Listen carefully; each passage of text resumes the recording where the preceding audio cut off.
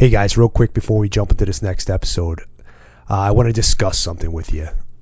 I made a decision a couple of years ago not to bombard this podcast with tons of ads or just bombard you with sponsorship. Nothing would drive me more crazy when listening to other podcasts when the first 5 minutes were nothing but ads. So I worked hard not to do that to you. I try to keep the ads to a minimum and keep the podcast as streamlined as possible. So do me a favor. Go check out Phoenix Shooting Bags. Buy yourself a bag. Up your shooting game. You're going to thank me. And if you're not a rifle hunter, go buy yourself a glassing pad. Your butt is going to thank me after spending hours behind the glass. They're awesome. If you use promo code John Stallone, all one word, you'll save 20%. And lastly, please, I know you heard me say it, iTunes, Podbean, go leave us a review. I need the feedback. The ratings help me reach more people, and it helps me keep this free. So do me a favor, check out Phoenix Shooting Bags, and go leave us a review. Thank you. Let's roll into this next episode. Hi, welcome to the Interviews with the Hunting Masters, brought to you by Phoenix Shooting Bags. Today we are going to talk a lot about what to do with your game meat, just some ideas on, recipes and different other aspects of caring for the meat and so on and so forth. I have my good friend Hank Shaw with us on the phone. And we are on the phone today, so I'm going to apologize in advance if the sound quality isn't 100%. We had a little bit of internet difficulty this morning, so we jumped on this. So without further ado, what's up, man? How you doing? Good to talk to you again. It's been a while. I know. We've texted back and forth and emailed back and forth a bunch, but it's been a while since we actually talked on the phone. I know. I'm missing Arizona already. Yeah, well, soon enough, man. It's going to be here. We got our javelina hunt coming up. Going to have a nice camp going, and that should be a fun week for sure. Yeah, and even before that, I'll be there for the Mearns Quail opener in December down in Patagonia area. Nice. Quail opened the rest of the state opened up for quail, regular quail, like 4 days ago or something like that. I think it was the 15th. It's got to be still hot there, though, right? No, it was 55 degrees this morning. No way, I went really? out and scouted. Yeah, I went out and scouted for my daughter's.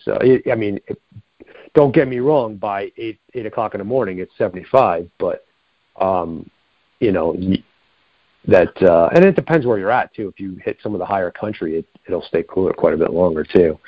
But down by me in Scottsdale area, it was, it was fairly cool until I got back from scouting here about an hour ago.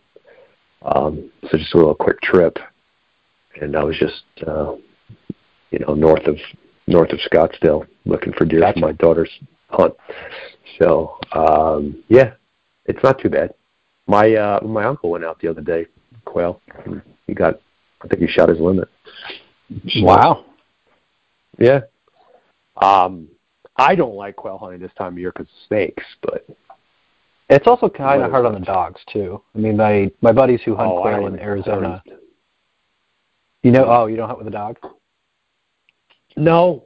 Well, I have a Vizsla, but I never trained him for dogs, even though he's quite birdy. I trained him to be a shed dog. So you're such a big game hunter, man. you have an excellent gun dog that's like it's a shed dog now. That's hilarious. Yeah. It's like that ad. That's an okay use of his abilities. It's not really my it doesn't get my motor running like shooting birds. Don't get me wrong, I enjoy.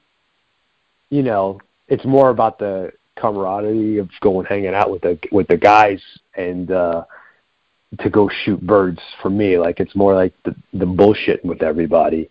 than the actual bang, bang, pow, pow of it. So, like, we're totally opposite, man. Like, I love hunting deer, but as soon as I shoot that deer or maybe a second deer, I'm like, whew, good. Now I can spend the whole rest of the season hunting birds. Yep. I know. We had this debate when you came down to shoot your coos deer at that time. I was like, me and Shane were looking at each other. We're like, thanks, a fucking crazy motherfucker. rather shoot quails than deer. Oh, yeah, I know. I know a lot of guys like you. Yeah, I know a lot of guys like you. I used to have a doctor friend of mine. Man, this guy would spend so much money, travel everywhere to go wing shooting. Like, he would get so excited about it. Like, you know what it is for me is like, you look at one bird, it's the same as another bird. I mean, yeah, you could get some little, different colorations and blah, blah, blah, stuff like that. But there's nothing, what's the word I'm looking for? Like, super unique between, quail A and quail B. That's true within quail. However, my counter argument is that the flavors available in birds and small game are wildly different from all the flavors available in big game. In big game, you pretty much have 3 or 4 major flavors. You've got all the deer and antelope pretty much taste the same. Yeah, there's differences, but it's pretty much the same. You've got bear, you've got big cats, and you've got pigs.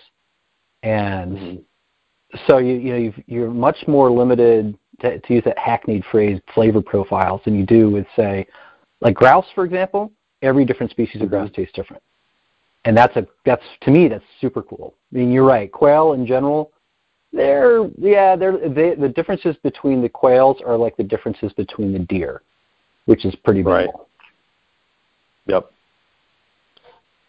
I don't know. It all depends on what they're eating. I find that, like, you shoot a buck in the Midwest that's been eating on corn and stuff, he tastes way different than some ruddy old mule deer that's been eating sagebrush and twigs for his whole life. Oh, yeah. Yeah, that's true. But I'll tell you what, that coos deer that you and I shot, that coos deer is the first actual deer. The antelope are a little different, but it's the first actual deer I've ever shot where the fat did not turn waxy. You know what? I've had other people tell me that too. Like, I don't know. I'm so good about trimming it all off that I don't, like, really. Well, I mean, that deer we shot, I mean, it was so fat. I'm like, I couldn't not keep it, I mean. Yeah. Wow, I got to at least try, and you never know until you go, right? So I was expecting it to get all waxy like a Midwestern whitetail, and it was just not. Yeah. Yeah. I made chorizo out of 100% deer, and it was fantastic. See, that's cool. I know most people add pork fat too, but I normally do that. I actually add beef fat. You're in the beef fat camp.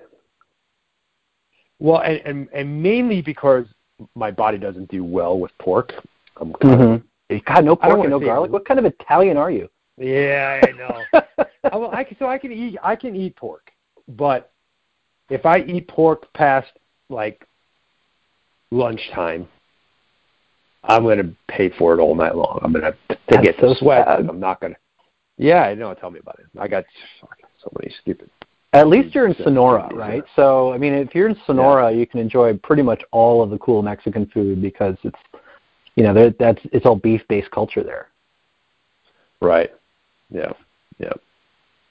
So, but I found that I almost kind of, I don't know, maybe it's just because I've gotten used to it, but I almost found like I like it better now. But because my friends back east, gentleman by the name of Dominic Papandrea, he knows how to do like all the traditional calabrese sausages and sopressats and all that stuff. And so do I, actually, too.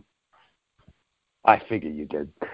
He made me, he made me some sopressat with the beef fat, and he made some out of elk meat and some out of deer meat, both with that. And man, it was like, I swear to God, I felt like I was eating something from, that came straight from Italy. And I didn't know that there was no pork in that at all. Yeah, practice is really it's like anything, and we can talk about that when we get into this podcast. But there is no substitute for repetition. Yeah, that's for sure.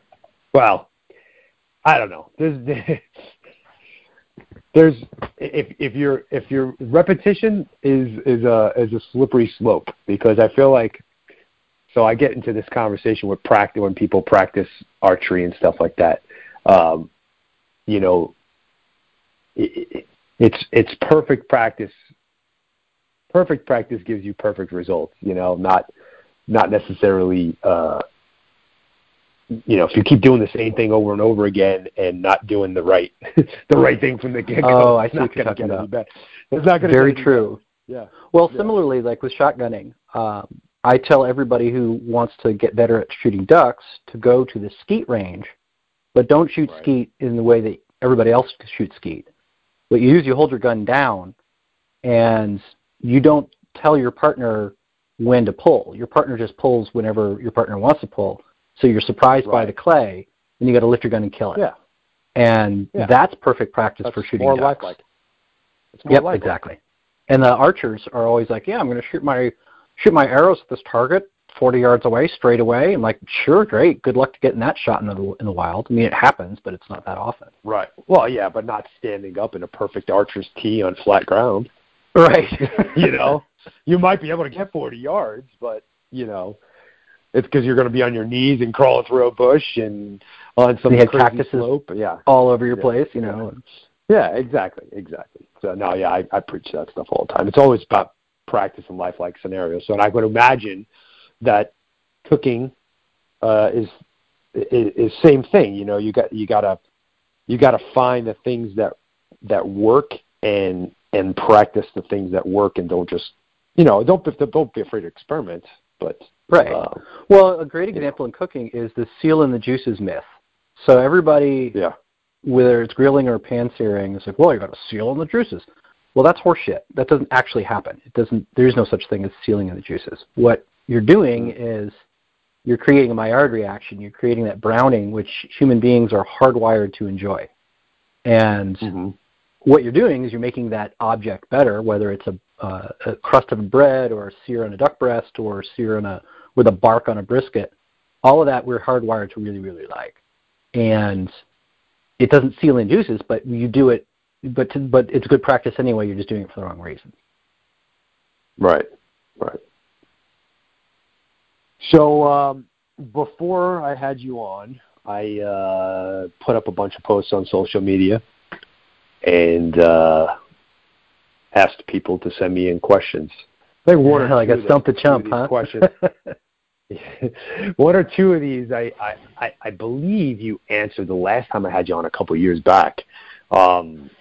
But we'll address them anyway, because I don't remember if how you answer. I do remember the one that I'm thinking of. But anyway, so let me jump into this.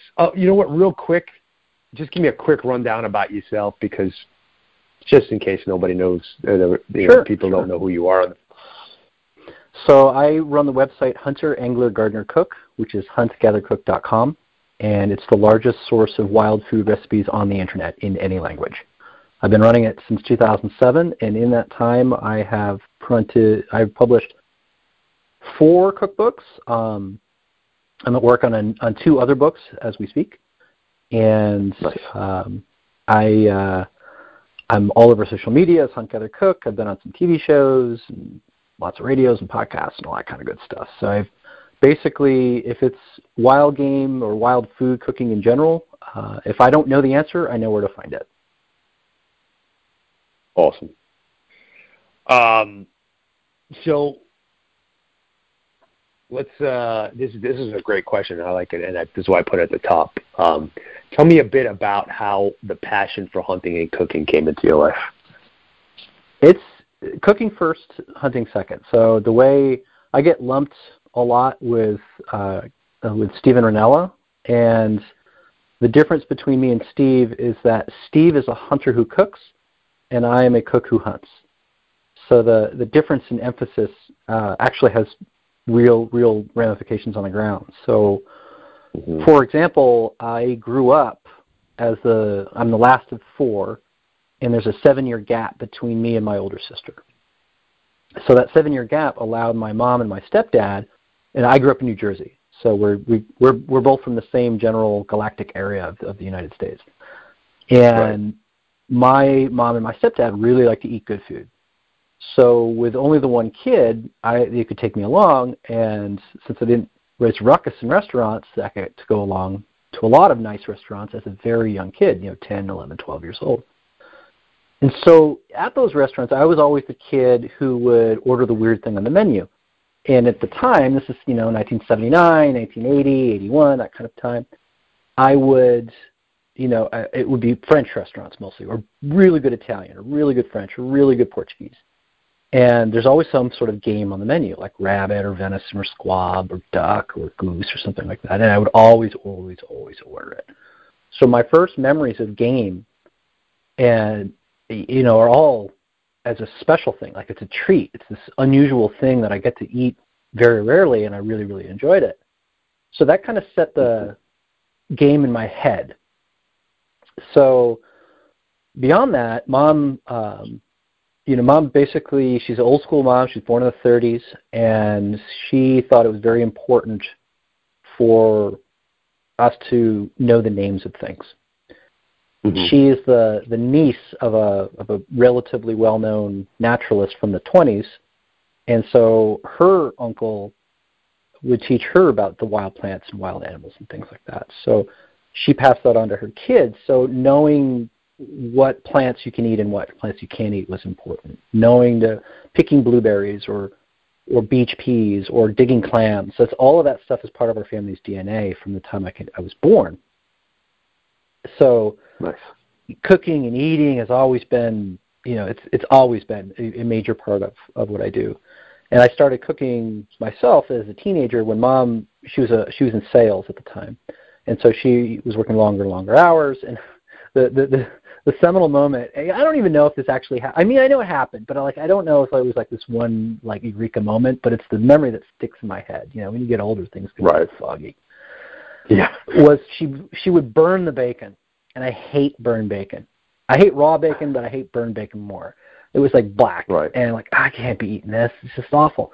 Because she's just busy. She's got to get ready for work and all that kind of stuff. So you know what, Mom? Right. I'm going to make breakfast. And so that was definitely my sophomore year in high school, so I was 15. And then it kind of went from there.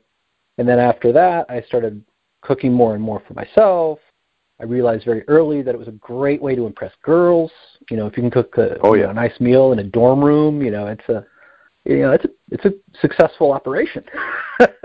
Yep. And then I started working in restaurants as a cook. So my first ever restaurant, I was a dishwasher at an Ethiopian restaurant. And yes, they have food, and yes, it's good. And as many restaurant cooks have the same story, the sous chef quit and didn't show up.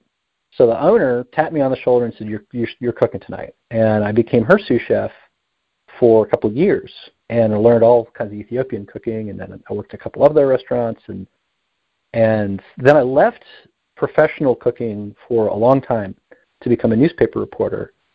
But I stayed a student of food. And flash forward to 18 years ago, I started hunting basically kind of on a whim. I was working as a newspaper reporter in St. Paul, Minnesota at the Pioneer Press. And my best friend there was the outdoor writer. And we'd been fishing the whole time because I'd fished since I was a little kid. And then hunting season started to roll around, and he said, "Yeah, I'm going to go hunting. Do you want to come with?" And, I thought about it. I said, "Yeah, I would." And what was really fascinating about it was I'm a very good fisherman. I fish commercially. I've, fished recreationally my whole life. And anybody here listening to this knows that a good fisherman is not just someone with a rod and a reel in their hand. It's not just someone who's hauling a net. It's where do you put the net. It's where do you put your rods. So it's baits, it's timing, it's tides, it's all these things. So I knew that. I know how to read water. Well, my friend Chris knew how to read land, and I'd never really seen that before. And it felt like closing a circle, and it was this combined with the fact that it was an amazing end product, pheasants and ducks and venison and all kind of stuff. But the ability to be a more complete human, whether it's the water or now the land, and then with plants, it felt like I was awake for the first time. Awesome. That's awesome. Very really different. But No, man. But that's the story. So that's the way you came about. Then, which is actually great because it leads me into this next question. If you weren't a wild game chef or you weren't a chef, do you still think you would hunt? I don't know that I would, because the eating aspect of it is so important. It's not everything, but I guess if you're saying if I did not have professional training, would I still hunt? Yeah, absolutely. But because you don't need professional training to be a good cook. But if you're asking if I didn't like to eat it, no, I would not. Yeah. Well, no, I don't think because I don't think I would hunt if I didn't like to eat it either. Yeah, only because I don't shoot coyotes. I don't want to eat coyotes. It'd feel wasteful. Absolutely. And I know guys, especially if you're living in the South or in the East, where you can kill like 12 whitetail a year. Yeah. Your hunting becomes a little different in the sense that you fill your own freezer, but then you end up hunting to fill other people's freezer, and there's some serious value to that too. Yeah. I end up giving away a lot of meat. I bet you're primarily a big game hunter. Yeah. Well, and then the main reason is because my family. It's hard for me to get them to eat it. So really, I'm the only person consuming it. And I make things that like delicious, and my wife will even say, "Oh, that tastes so good," but she can't like wrap her head around that it didn't come from a store. And I don't know why, but it's kind of frustrating too, because she likes to hunt, and she'll always eat a piece of meat. She doesn't love to hunt. She likes it, and I think it's more because she gets to hang out with me, and she likes to be in the outdoors and whatnot. But, she'll always have meat from whatever it is that we harvested together or she got on her own. But it's not something that she's going to do for every meal. That's some really interesting societal mental frustrating blinders, frustrating. Frustrating as fuck to me right now, to be honest with you. But it's interesting because it sounds like she really knows that it's mental and not taste-wise, and then how do you get over it? Yeah, exactly. So my kids will have it, but my kids are freaking picky no matter what. Doesn't matter.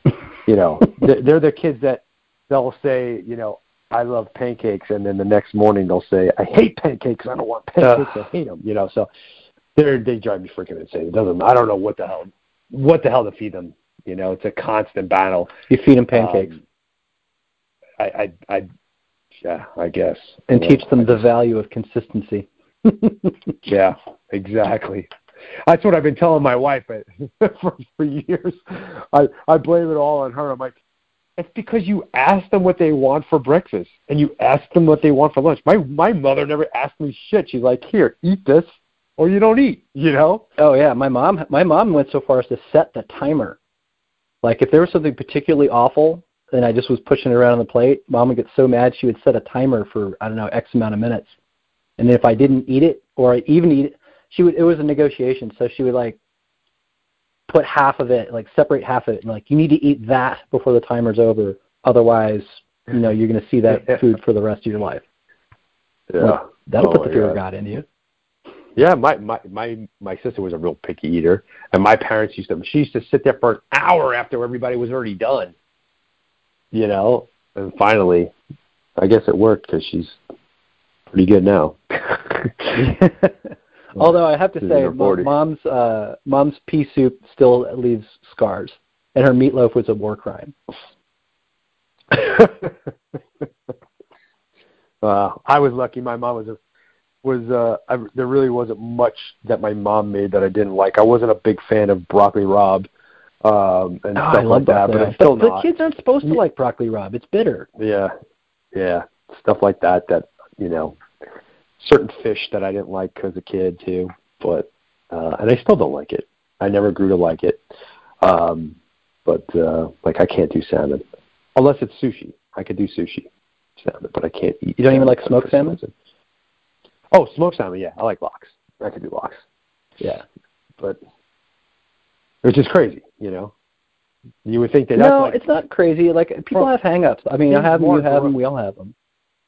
Well, I had a girlfriend who, to me. A salmon? Sorry. Oh, salmon can be uber fishy. Yeah, absolutely. I mean, I will tell you, as a commercial salmon fisherman, our salmon is not because of how we treat it on board. Mm-hmm. So if you buy Costco sockeye, for example, which is lots of people do, that's Bristol Bay sockeye salmon. So Bristol Bay sockeye salmon is netted in huge numbers, and it's treated pretty okay, but it's not bled. It's not. A lot of them are sold in the round to the processor, which gives them hours to get fishier. What we do with all our fish is every fish that comes out of the net, we'll bleed it on the spot, and then when it's dead and bled, we head it, gut it, take the kidney out, which is that black line against the spine, and then we pressure bleed it. So we get all of the blood out, and then it goes on in sea ice, so 27 degrees slurry. And so you can cook my salmon in your house, and it will not smell like salmon, because nobody likes that salmon smell. But it's all in processing. Yeah, I mean, that makes sense, because deer and everything else is the same way. If you screw around with a deer out in the field and you don't do the right thing, when it gets back, you get that quote unquote gamey taste, or if it's been handled properly, it tastes way, way better. Elk's even worse, because the thermal inertia in elk is for real. I mean, they're so big. So dense. Yeah. Oh yeah. Yeah. Like, quartering is required, like, as fast as possible. Yep. For sure. Yeah, I realized that in 2017. That's the first time I had to leave an elk lay overnight, and because it was just where he fell, it was just real dangerous, and I was like, I'm not. And I left Shane on the other side of the mountain without the truck and without anything, and I wanted to get back to him, so I tied him off, and so he wouldn't keep flying down the hill there. And I came back the next morning. We had 30-degree nights and 30-degree days and 20-something degree nights, so I thought it'd be fine. But it was still steaming hot in the morning when we got there at 7 a.m. Yep. Yeah, it's pretty profound. I mean, the early season moose hunts in Alaska are like that too, where, like, all hands on deck, get to it as soon as possible. Otherwise, you've wrecked this whole big giant animal. Yep. So one of the questions we got regarding venison is actually kind of a vague question. Average temp for venison and recommended for fowl. What average temperature? What do you? Yeah. It's kind of what you want. I mean, I know people who really, really love super rare venison. I don't. I like medium rare, which is about 130, 135 internal. So, but that's the tender cuts. Right. If you're not going to serve a. Go ahead. Sorry. Yeah, I mean, so a deer is, you think of the top and back of a deer, and then the front and bottom of the deer as two different things. Mm-hmm. So the front of the deer is primarily the neck, the shoulder, and then if you tip underneath it, the shanks. All of those need to be cooked slow and low, just like you would brisket or anything in the beef world, because there's a lot of connective tissue. They're all muscles that work very, very hard, and then you're just not going to really be able to get away with it at low temperatures. Sure, you could sous vide it for like 2 days or whatever, and you can kind of get there, but it's just weird. Like, every time I've eaten that, it's just weird. So it's much better crock pot or Dutch oven or just slow and low. Mm-hmm. But the top and back of the deer, you're talking about the loins, you're talking about the tenderloins, and you're talking about the hind legs. So the hind legs, if you separate the roasts, So you basically take you debone the back leg, and then you use your fingers to separate the various roasts, and then use your knife sparingly to just finish them off. You'll be left with single muscle roasts with very little connective tissue inside them, and those really do lend themselves to roasting medium, like 135, 140 internal, and those are fantastic that way. Yeah, you could pot roast a hind leg. It works, but it's not nearly as good as a pot roasted shoulder or neck. Sure. Yeah, see, I've never had hind quarter stuff that wasn't, like a crock potty or, no, that's not true. I've had like braised, but still, that's a slow process. Right. So I developed a smoked venison recipe for hind leg roasts that works really, really well, and it's effectively, so California's only contribution to the barbecue world is tri-tip. It's Santa Maria Barbecue from San Luis Obispo, and it's basically, the trick with that is you're taking a tri-tip, which is a whole muscle roast, and you've got a spice rub or a marinade, depending on what you want to do. It's usually a spice rub. And then your goal is to smoke it to an internal temperature of medium, so about 140 after it rests, as slow as possible. So how do you get to 140 as slow as possible? And that's the trick with venison, because you will not really ever get a pulled pork effect with venison, because it just won't work. Right. But you can do this other thing with the hind legs, and it's amazing. Nice. As for your other question, the other part of the question was fowl. So red meat birds you treat exactly like deer. Exactly.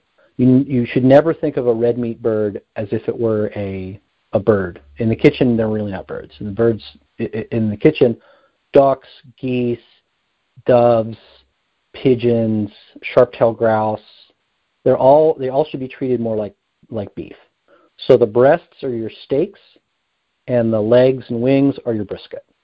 So the thing that people have problems with is, so I've got this nice mallard or this nice Canada goose, and I want to roast it like a store-bought. And it doesn't really work that way, because they work very hard.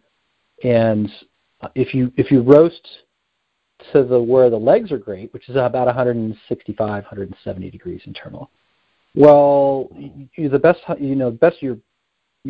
meat is best at 130 or 140 tops, right? So with a chicken or any light meat bird like a pheasant or a quail, you're looking for an internal of 150 to 155 in the breast and about 160, 165 in the legs. You can finesse that. That's only about a 10-degree difference between breast to leg and a white meat bird. But in a red meat bird, you're talking about a 30 to 40-degree difference, and you cannot finesse that. So, unless it's a small bird, like teal, I'll roast whole. Doves, I grill a lot. Pigeons, I grill a lot. Those kind of things, you can get away with it because their legs aren't very tough anyway. You cannot get away with that on a goose or a mallard or an old sharp-tail. Right. Okay. That gives me some food for thought. I haven't really done much fowl hunting in a while, only because I know you and I have discussed this personally before, but I only get so many get-out-of-jail-free days, and I like we were talking earlier, if I had to choose between going to shoot ducks or going to shoot a deer, I'm going to go shoot a deer. But, the last time I actually got it to shoot, I went and I got a tundra swan. But where'd you go?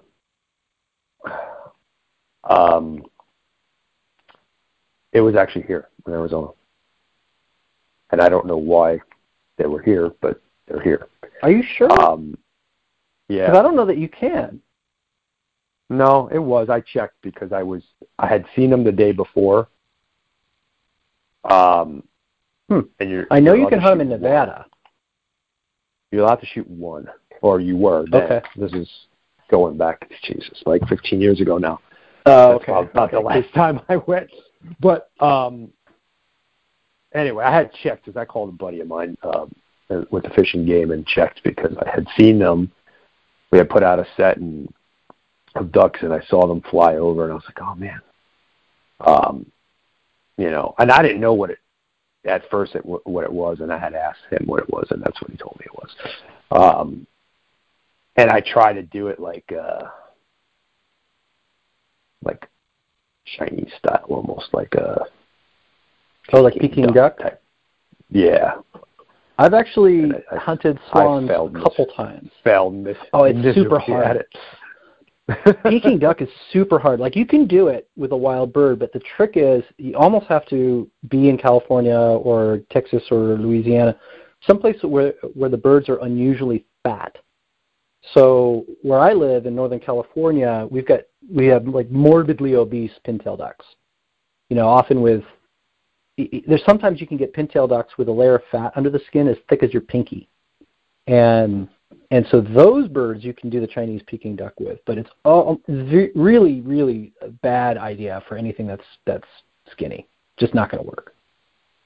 Yeah. Makes sense.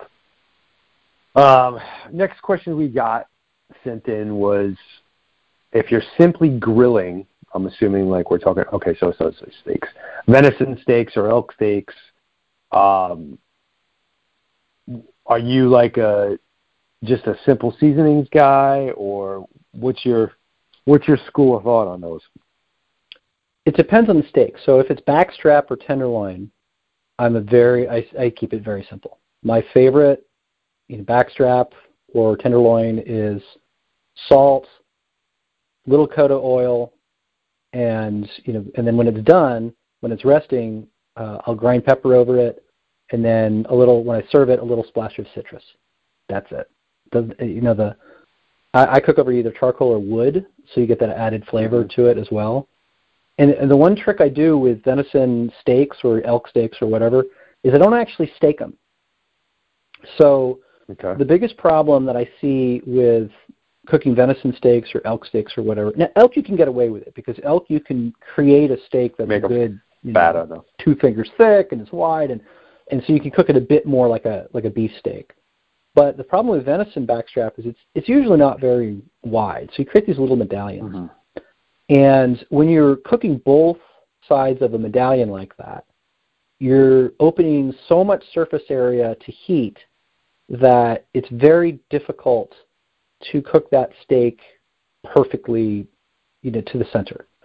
It's not impossible, and people do it, but it's much easier to take a length of backstrap. So maybe cut your backstrap into foot-long increments, or however long you think, and grill that, and then let that rest, and then slice it as medallions there. So you get two things. One, it's way prettier. People eat with your eyes, and if you say you don't, you're lying, because you just don't realize you do, but you do. So you get that really beautiful pink color, and everyone's like, oh, this is going to be great. And second, it's easier to cook it to temperature. It's much easier to get the temperature that you want on a kind of a log of backstrap than individual steaks.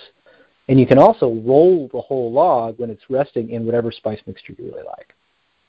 By the way, don't do your spice mixture before it hits fire, because it will burn, and especially things like paprika or any chilies get super bitter. And the time to put all your exactly like so it's cooked with salt, and then as soon as it comes off the grill, when you're ready to let it rest, then you roll it in whatever your spice mix that makes you happy, and then let it rest with that spice mix on it, and then slice and serve. Nice. See, I just learned something. It's so much better. I'll definitely have to try that. Yeah, chili hates being burned, always. Okay. And I use a lot of chili. A lot of different chili powders. I have like 5 different ones at the house that I like to play with all the time. Let's talk about smoking. And of course, I'm sure it depends on what meat you're doing, but the question says big game. But let's pick, let's say elk, since we just came out of elk season. Or you could say deer too, because we're going into deer season. What type of wood do you prefer to use to smoke big game? This is a hilarious question I get on a weekly basis. It's just bizarre. Mm-hmm. It's really bizarre. Like, it doesn't matter, ladies and gentlemen. It just doesn't matter. Like, the only thing that matters in terms of wood choice is don't use pine unless you want a really serious piney, slightly turpentine smell to it. Right. Any hardwood works. Any hardwood works. Corn cobs works. You know, everything is a slightly different flavor, and there are a few smokes that are a little bit heavier than others. But you're talking nuances on the edges. If you live in the Southwest, smoke over mesquite. If you live in Texas, you can either use mesquite or oak or pecan. You know, use what you have around you. I mean, fruitwoods are always good. If you're in the Northwest, people smoke over alder and willow all the time. So it really doesn't matter that much.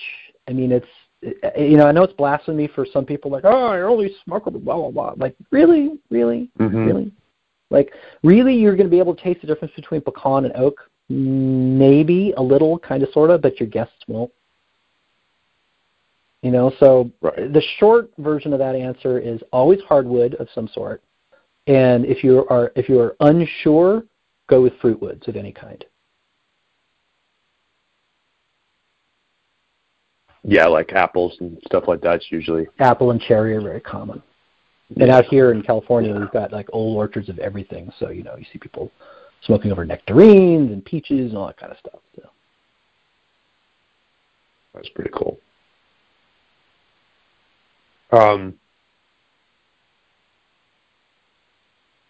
Try to word this question here. Super vague.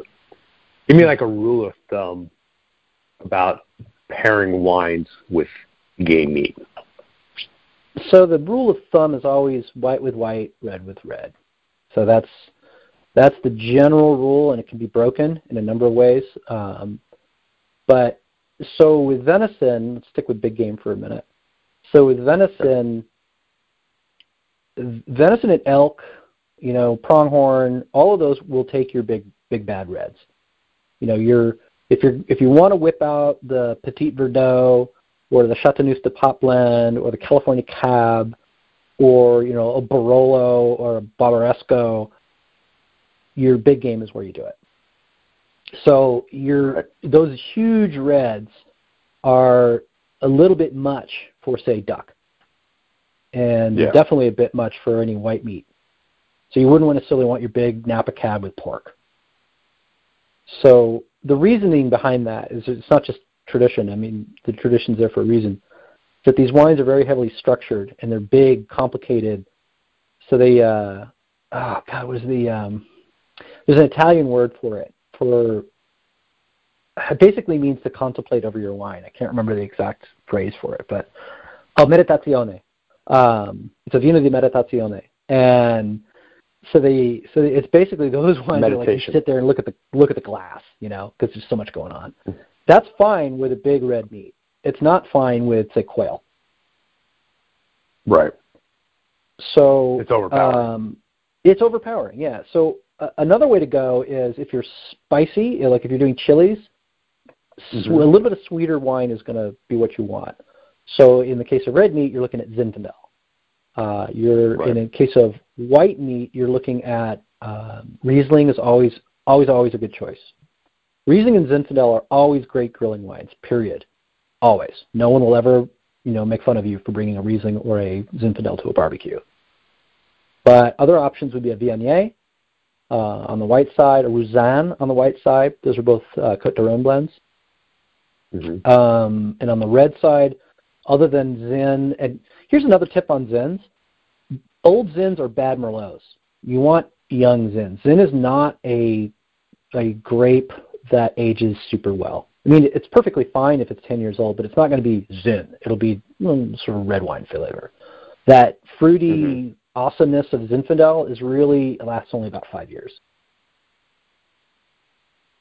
Interesting. Yeah, so if you're listening to this and you have that Zin that you've been waiting to break out, you probably missed it. Now your Barolo, you can keep Barolos till your kids are old enough to vote. I mean, they last forever. Yeah. I gotta go check my wine collection. I think I got a couple of Zins in there from a while back.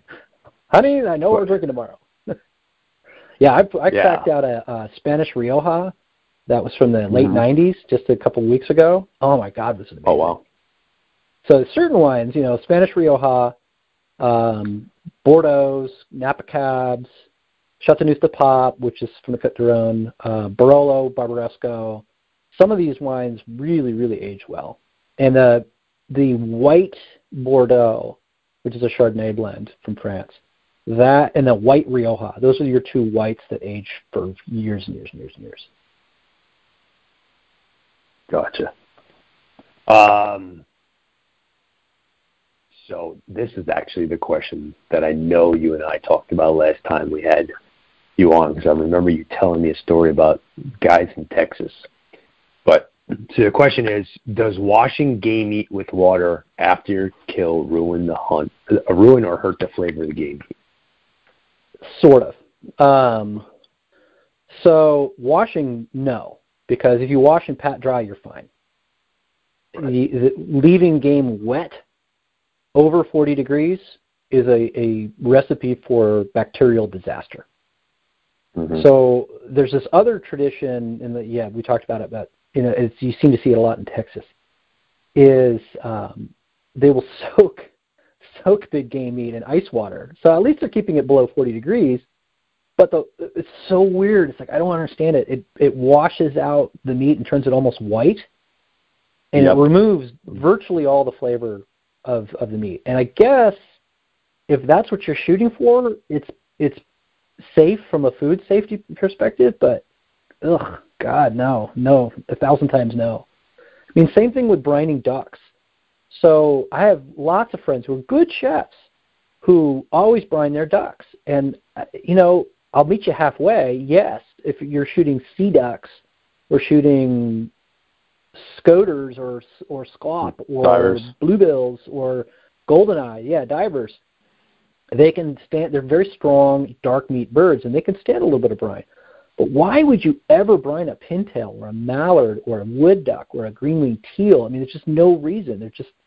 There's no off flavor in them at all. And the singular reason for brining a waterfowl is to make the flavor milder, because they already have enough moisture in them that they're not going to dry out.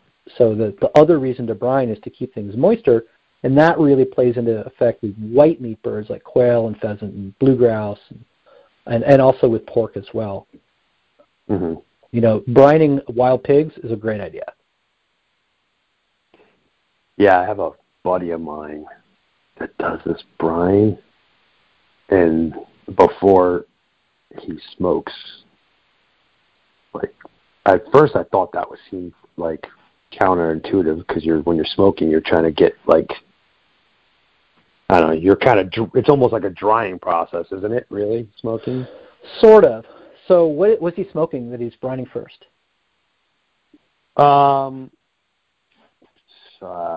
What cut? Pork? I think it's it's pork, yeah.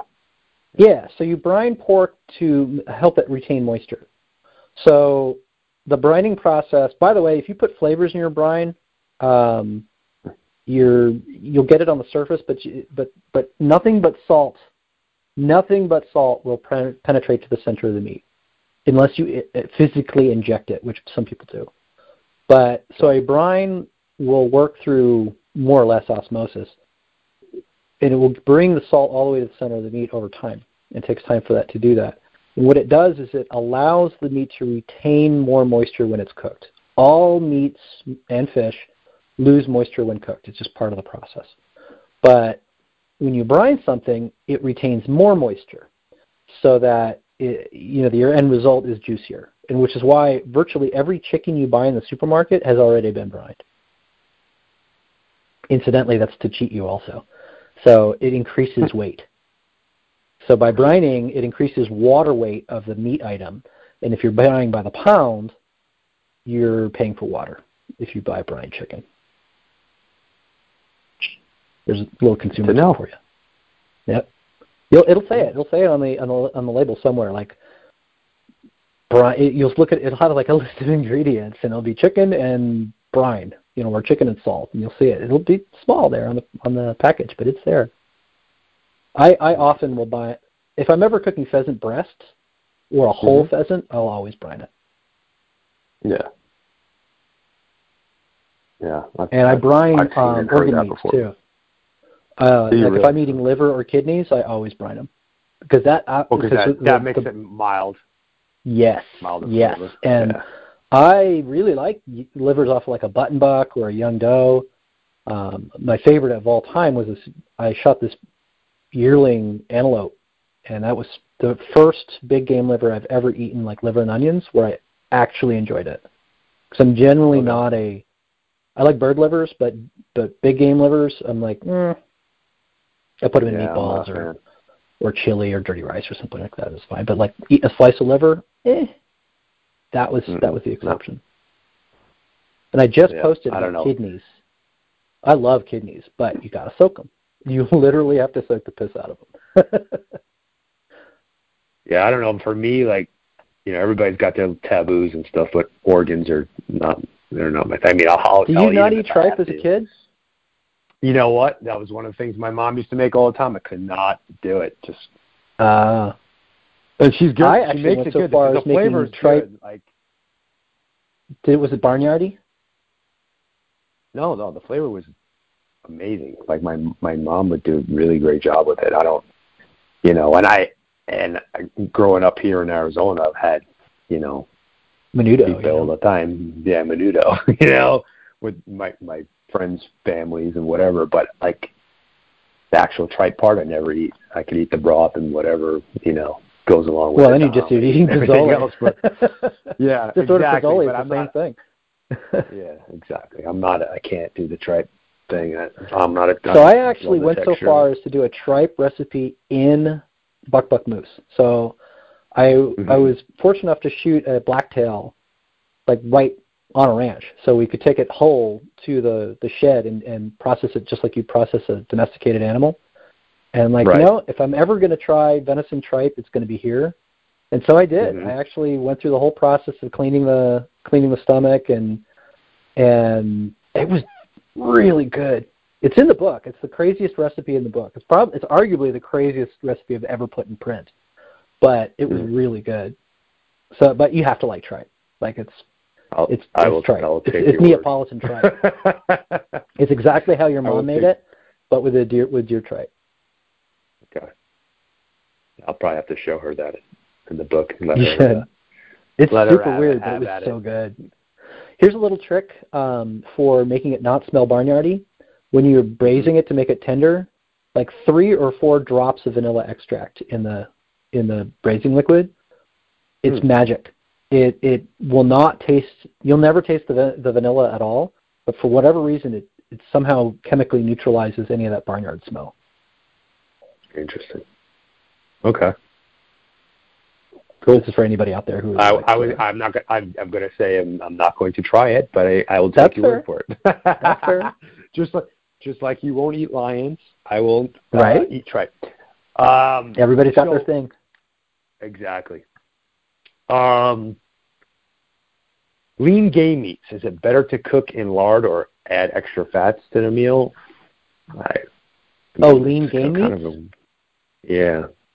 I mean, all but it's hard to know what they're getting at with that question, but I mean, of course you're going to cook with fat, but people used to, 50, 60, 70 years ago, they used to lard and bard things, and so you lard something by that's the whole wrap it in bacon thing. I don't really do that because. Unless I'm making poppers. Of course, poppers are by nature wrapped in bacon. That's because you're eating the bacon. In most wrap it in bacon things, you are attempting to keep the meat moisture, which really doesn't work. You just end up getting a fat layer on top of it. And so really keeping lean meats moist is to cook them properly. And if you really are nervous about it and you haven't done it a lot and you're scared about messing up this thing that you've worked so hard to bring home and to feed yourself and your family, remember this. You can always cook something more. You can't uncook it. So if you're going to err on undercooking, and then you'll be able to get it exactly how you want, where if you overcook it, you're hosed. Mm. Yep. That's a good way to look at it. This is a good question. I like this question. What's your favorite cut of elk, and how do you like to prepare it? Oh, easy. That's an easy one. Skirt steak and as arrachera on tacos. Hands down. So this, because finally on an elk, the skirt steak is big enough to deal with. And it's, so if you're listening to this and you don't know where the skirt is, it's the inside of the flank. So flank is to backstrap as skirt is to tenderloin, and it's the same thing. So flank and loin are great cuts if they're trimmed and treated correctly. And I love both of them on an elk, and even on a deer. And tenderloin and skirt, being on the inside of the animal, are much more tender and much more flavorful than their outside counterparts. And it's you'll notice when you're butchering an elk, there's this long rectangle, long skinny rectangle of meat, kind of hanging. It's a piece of the diaphragm. It's kind of hanging on the inside of the ribs. So you'll cut that off, and you'll notice it's got a pretty substantial layer of tissue, silver skin over it. You trim most of that, but not all of it off. And then the way you cook it is you cook it exactly like beef skirt steak, which is to say you marinate it, and you keep it cold. And then you get a really roaring hot, ideally mesquite fire or any kind of smoky fire, roaring hot. And you bring it from the refrigerator to the grill, and you grill it so it's nice and super charred on both sides. And the reason why you do it cold is because it is such a skinny piece of meat. You want it to be medium rare inside by the time you get the grill marks. And if you bring it to temperature like a ribeye, it'll be overcooked. And then you chop it across the grain. It's a very, very distinctive grain. So you chop it across the grain, and then you can either eat it as fajitas or tacos or however you want. But if you have to pin me to one cut, that's it. The flat iron steak is really good on an elk, which is a steak that you cut out of the... So you know how shoulder blades have that... It looks like a Y with a line in the center of it. So there's the two triangles on the front end of the shoulder. The thick triangle is the blade steak, and then it's got a huge layer of sinew running right down the center of it. So the flat iron is the steaks that are cut off each side of that piece of sinew, and they're on an elk. They're amazing. You have to have a fairly big deer to make it worth it. Got it. Those are amazing too. And in terms of like long and slow, neck for the win. Because nothing makes better barbacoa or pot roast than the neck. And a lot of people ignore the neck. It's like longer fiber meat. Yes. It lends itself more to like the pulled porky type thing. Exactly. I feel like okay. I need to shoot myself an elk.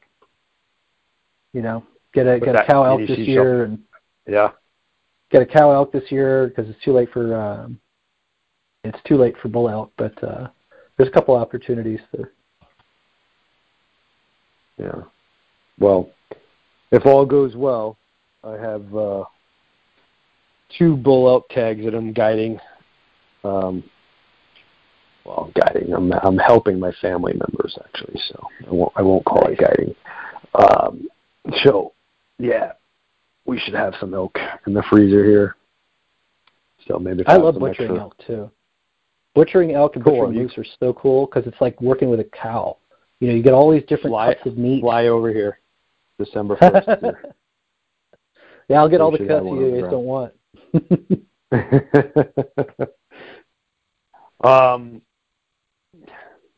I thought this was an interesting question. If you had to live off of one recipe for the rest of your life, what would it be? One recipe? So I'm assuming it's one preparation, one recipe, but you can do it for multiple different types of meat. That's the way I interpreted it.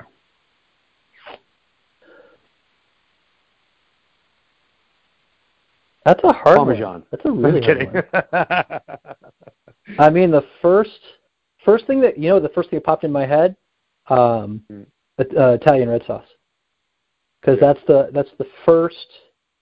That is the first recipe that I mastered as a teenager, and I've been making a classic Italian red sauce for 30 some odd years. What am I, almost 50 now? And I've been making that is the dish that I make when I'm tired, when I'm feeling blue, when I'm not happy and I want to make myself feel better, is I make Italian red sauce. And I know how to do it by heart. I've never written down any recipe, and it just is. And obviously you can make it with lots of different kinds of meats. And if you so if you're you do talking really about super if you do super Jersey Italian, it's 3 meats. It's Italian sausage, it's ground meat, and it's pork shoulder. Yeah. So I actually had it last night.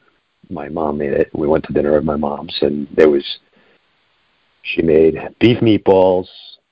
She doesn't do pork anymore because of me. But usually there'd be pork. Well, yeah, I know. She puts beef. I'm trying to think what cut of beef she puts in there. Short ribs are pretty common. Chuck is actually pretty common too. It might be chuck.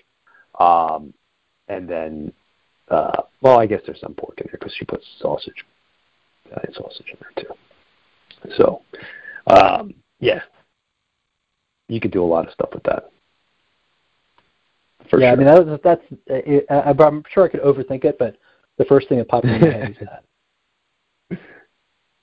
So I mean, hell, I ate that like probably twice a week when I was growing up anyway. So then I would bring meatball subs to school afterwards. I have a funny story about meatball subs from the leftovers. So I used to eat meatball subs religiously, right?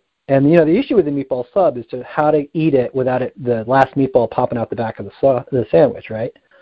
So for years, I'm dealing with this particular weird problem with physics, and then I'm at a pork store in Patchogue, Long Island, and my buddy's ordering a meatloaf sandwich, and I'm ordering. I just decided I wanted a meatball sandwich that day. And he's like, I told him about the problem with the meatball popping out the back of the hoagie roll, and he's like, well, get a meatball sandwich, you mook. I'm like, what are you talking about? I hate meatloaf. Because remember, I told you my mom's meatloaf is a war crime. Yeah.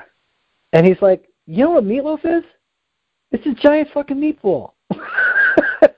And a light went off in my head. I'm like, oh my God, you're right. Italian meatloaf is it's like a loaf of meatball cut into slices, and then you serve that on a sandwich, and you get the same effect. It's got the marinara sauce and the meat, and it doesn't fall out the back of your sandwich. Like, oh my God, this is amazing. Yep. So my mom's meatloaf. I like meatloaf sandwiches ever since. My mom's meatloaf was basically, like you said, a meatball with mozzarella inside the center of it, and the same sauce that she made meatballs with went on top of it. There was no ketchup or anything like that. Right. You see in other types of meatloaf. Yeah. That's why the meatloaf I have on in my books and on the website is an Italian meatloaf. Nice. Here's another good question. What's the best preparation or best recipe you find for kids to eat deer? Probably ground meat. I would say ground burger of some sort, whether it's an actual burger or meatballs or meatloaf or taco meat. Virtually, I don't know anybody who won't eat that. Right. I've literally made beaver burgers, ground beaver hind legs with some pork fat to make burgers, and everyone's, oh, it's amazing. What is it? Like beaver. And the jokes ensued, But if you have ground anything, it's ground anything. And if you have picky kids, that's the easiest one. Yeah. I found that my kids really enjoy, I do burritos with ground meat. And I'm, it's all in the seasoning and I, put tomatoes on an open flame and char them, and then I throw them in, and, they're all blistered and whatever into the mix. And I actually toss the cheese in with the meat instead of just laying it on top. It helps bind it so that when you bite it, it doesn't all crumble out on you. Yeah, that and I feel like it's a more distributed flavor I don't know. The kids seem to like that one a lot. What are your thoughts on marinades, and what's a good rule of thumb for marinating deer? So marinades, I actually, if you Google the words venison marinades, you'll see my article on that subject. But the short version is marinades are really good for thin cuts of meat because marinades don't penetrate. So, the skirt steak I just mentioned, flank steak, anything skinny is going to work really well. And the other option is if you do sauerbraten, like German sauerbraten, you're really marinating in mulled wine with spices for days and days and days and days and days. And that almost pickles it. So they're there, but don't think that they're going to tenderize meat because they don't. What they do is the acid in a marinade. I mean, the difference between a marinade and a brine is salt-based and marinade is acid-based or enzyme-based. Like some people will marinate in pineapple juice or papaya. Both contain an enzyme that makes meat mushy. So that that mushy outer 1/16 of an inch that your mind is saying, oh, it makes the meat more tender. It really doesn't. But that said, if it makes you happy, go for it. Yeah. Is there a time length that you'd say for acid-based versus brining? Of course, it also always depends on the size of the meat, the meat and all that. But yeah. So I feel general time difference. Yes, acid-base has an absolute time limit where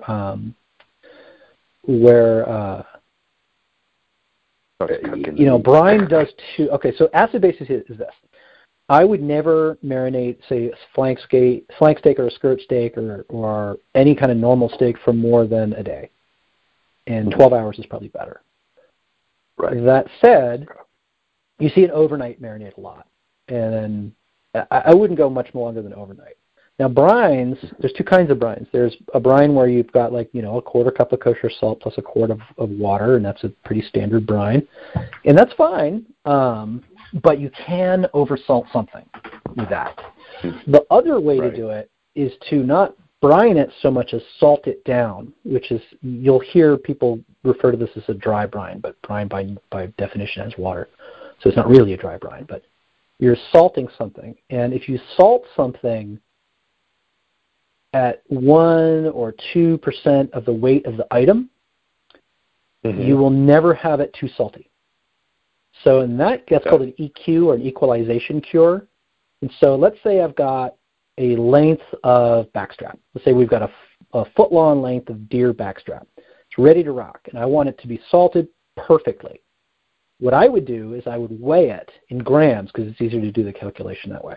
Weigh it in grams, and then 1 to 1.5% of that weight, do that with fine salt, not coarse salt. Okay. And then salt it all over. And then if it was me, I would vacuum seal it and throw it in the back of the fridge for 3 days. So what that does is, A, I'm erring on the side of curing it longer. B, because that makes sure that the salt gets all the way to the center. B, it will never be too salty because you've only added enough salt to make it pleasantly salty. Now, if you just coated it in salt and you vacuum sealed it and put it in there in 3 days, it could become very salty and unedible. This is a charcuterie, it's a Salimiere's trick of equalization cure. It's what you do with hams. But hams are 2.5 to sometimes 3% salt. And so that gets you that salty hammy thing.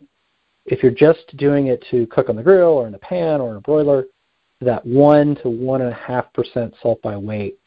And you don't have to have a vacuum sealer. You can put it in a freezer bag and then push all the air out of it and put it in the back of the fridge, and that would work too. Nice. Okay, I really want to start experimenting a little bit with brines and stuff like that because I don't ever really do much of that. I've done quite a bit of marinating, but the brining it's a new horizon for me. Try it with a piece of backstrap and just what I was talking about, and you'll be shocked at how amazing it is. Yeah, I got another buddy of mine that does a lot of smoking and stuff like that, and he's always doing brine stuff, and just my thing is, you know what? I never plan ahead long enough for what I'm going to eat. That's why I hate frozen meat. That's why I hate getting meat out of the freezer, because then I'm like, okay, I'm going to eat this in 2 days, so let me pull this out of the freezer and defrost it. I can fix that for you. I can fix that for you easy. Do you vacuum seal things? I do not. You need to. So you need to vacuum seal things, and for the record, I am not endorsed or paid or whatever by any vacuum seal maker. So nobody's giving me any money to tell you this. Because I hunt so much and I fish so much, I actually sprung for a real chamber vac. You don't have to do that, but you do need to vacuum seal things if you want to use this cool trick. I have the same problem as you. It'll be a Tuesday, I'm like, what do I want to eat today? I'm like, I don't know. But I can reach into the freezer and grab something that's been vacuum sealed, and I fill my soup pot full of cold water. And then you throw that vacuum sealed object in the cold water, and it will thaw out within sometimes a half an hour. Depends on the size of the thing. But if it's, let's say, again, we'll go back to the backstrap. Let's say if it's a foot-long length of backstrap, it will be thawed out in less than an hour. And that solves your problem. Nice. Actually, kind of knew that already from working in the restaurants. Yes, exactly. Like, so in a restaurant where you don't care about water, and you're in Arizona, so water's precious, and I'm in California where water's also precious, but if you're in a place that rains a lot, well, what you want to do is you want to let the water run very slowly in that pot, so you have circulating water, and that will thaw it even faster. Gotcha. Nice. Well, I think that was all the questions we had. Were you you have any closing thoughts or anything you want to share that we didn't cover? I think just to give a plug to the site a bit, virtually everything we talked about is on huntgathercook.com. And if it's not there, it's in any one of my books, which are available on Amazon or on my website and all that kind of good stuff. But I think the overarching thing that everybody needs to remember when you're dealing with wild game is two things, really. The first is really super easy to remember. Chances are you're cooking the tender parts of your animals too much and the tough parts too little. That's a truism that I've seen over and over and over with all different game animals. You know, they're cooking breasts or backstrap too little, or too much, you know, and going over medium. And they're cooking shanks and shoulder and neck or legs not enough. And so I'll hear things like, oh, well, this goose leg is just too tough, you can't eat it, or this turkey leg is too tough, I can't eat it. Sure you can, you just didn't cook it long enough. And, oh, I hate duck. Well, you cooked it too much. So you cooked your breast too much. So that's a truism. And the other one is to embrace chaos. So as cooks, whether you're in a kitchen, professional kitchen or your own kitchen, we're conditioned to know that if you cook a piece of beef or pork or chicken or salmon at X temperature for Y time, you'll get a result. Well, that's just not true with wild game animals, because you have so many variables in the wild world that you do not have with domesticated livestock, that you have to be a bit more aware of the animal itself and to keep your wits about you. So, for example, I hunt ducks a lot. What species of duck is it? A spoonie is not the same thing as a canvasback. It's not the same thing as a Canada goose. So you've got all of that variability right off the get-go. Then, okay, where is this bird from? So an example is gadwall, south of the city of Sacramento, where I live, are notoriously stinky. Gadwall, north of the city of Sacramento, where I live, are notoriously amazing. So that's all diet-based. And then the final thing you have to deal with is age. The oldest Canada goose ever recorded was 31 years old. It was banded. That's what I know. 31, right? So is your Canada goose 31, or is it the young of the year? And you're going to cook it differently that way. So there's all of this variability that you deal with big game and small game, that you just have to be chill about it. You have to be like, okay, if it's tough, cook it longer. If it's, you'll see it with pigs a lot. So somebody will shoot a 200-pound pig, and they'll think that its backstrap's going to be as tender as something they buy from Costco. It's just not. It just isn't. Right. It's not. Sorry. And Nope. you have to adjust for that in your cooking. Yeah. No, that's good information. Yeah, I didn't know that until recently how old like geese and it's actually I figured it out. I learned it. Somebody was talking to me about oh my God, I can't think of the words right now. Cranes. Oh yeah. You're going to hunt them. Which cranes are you going to hunt this year? Sandhills in Oklahoma. Sandhills. Thank you. Sandhill crane.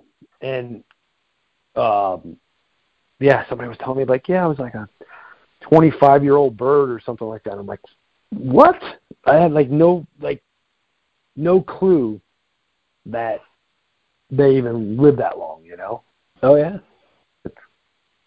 Yeah, the oldest things that we eat as outdoorsmen are waterfowl, and as anglers, it's a certain species of bass-like fish, like rockfish. Pacific rockfish can be 80 years old. Shit. Not all of them, but certain species can be. And trippy, right? Yeah. Yep. Yeah, I knew bear. Bear can get up there in age. Moose can be over 12. Yeah, but still, see, 12 is still you could do 12 on a deer if it had the right conditions. You could, yeah. In captivity, but they usually don't last that long because they're so high strung. Right. They die of stress.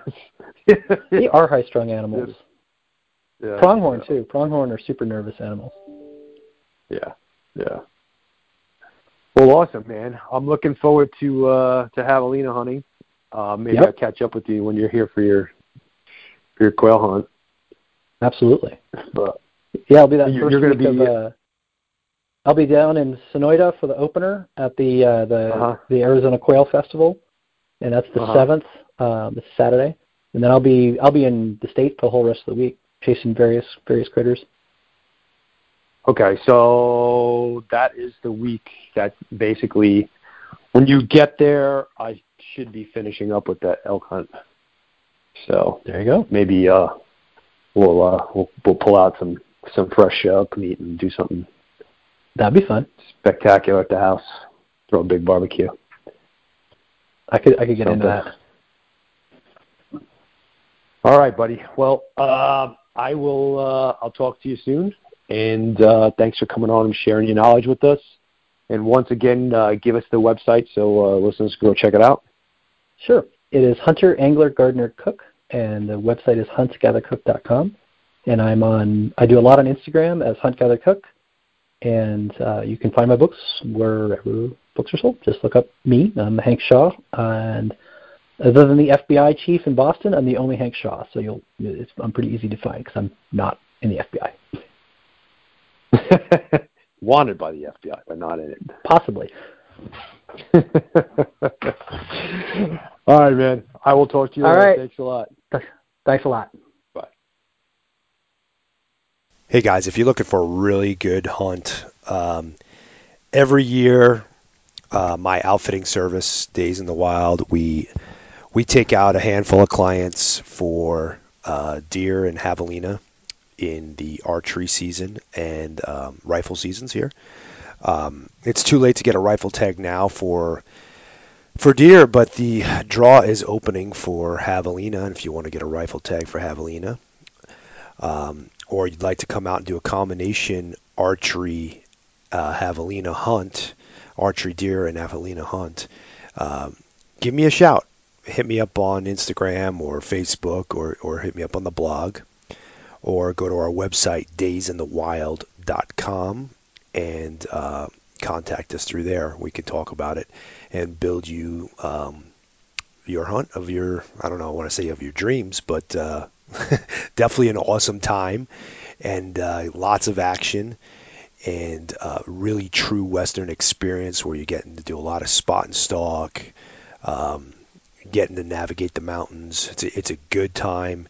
Great weather that time of year. Most of our hunts take place in December and January for the deer and javelina combination. And if you're coming just for javelina, those are typically in February. So give us a shout, and we'll put together a great hunt for you. Thanks.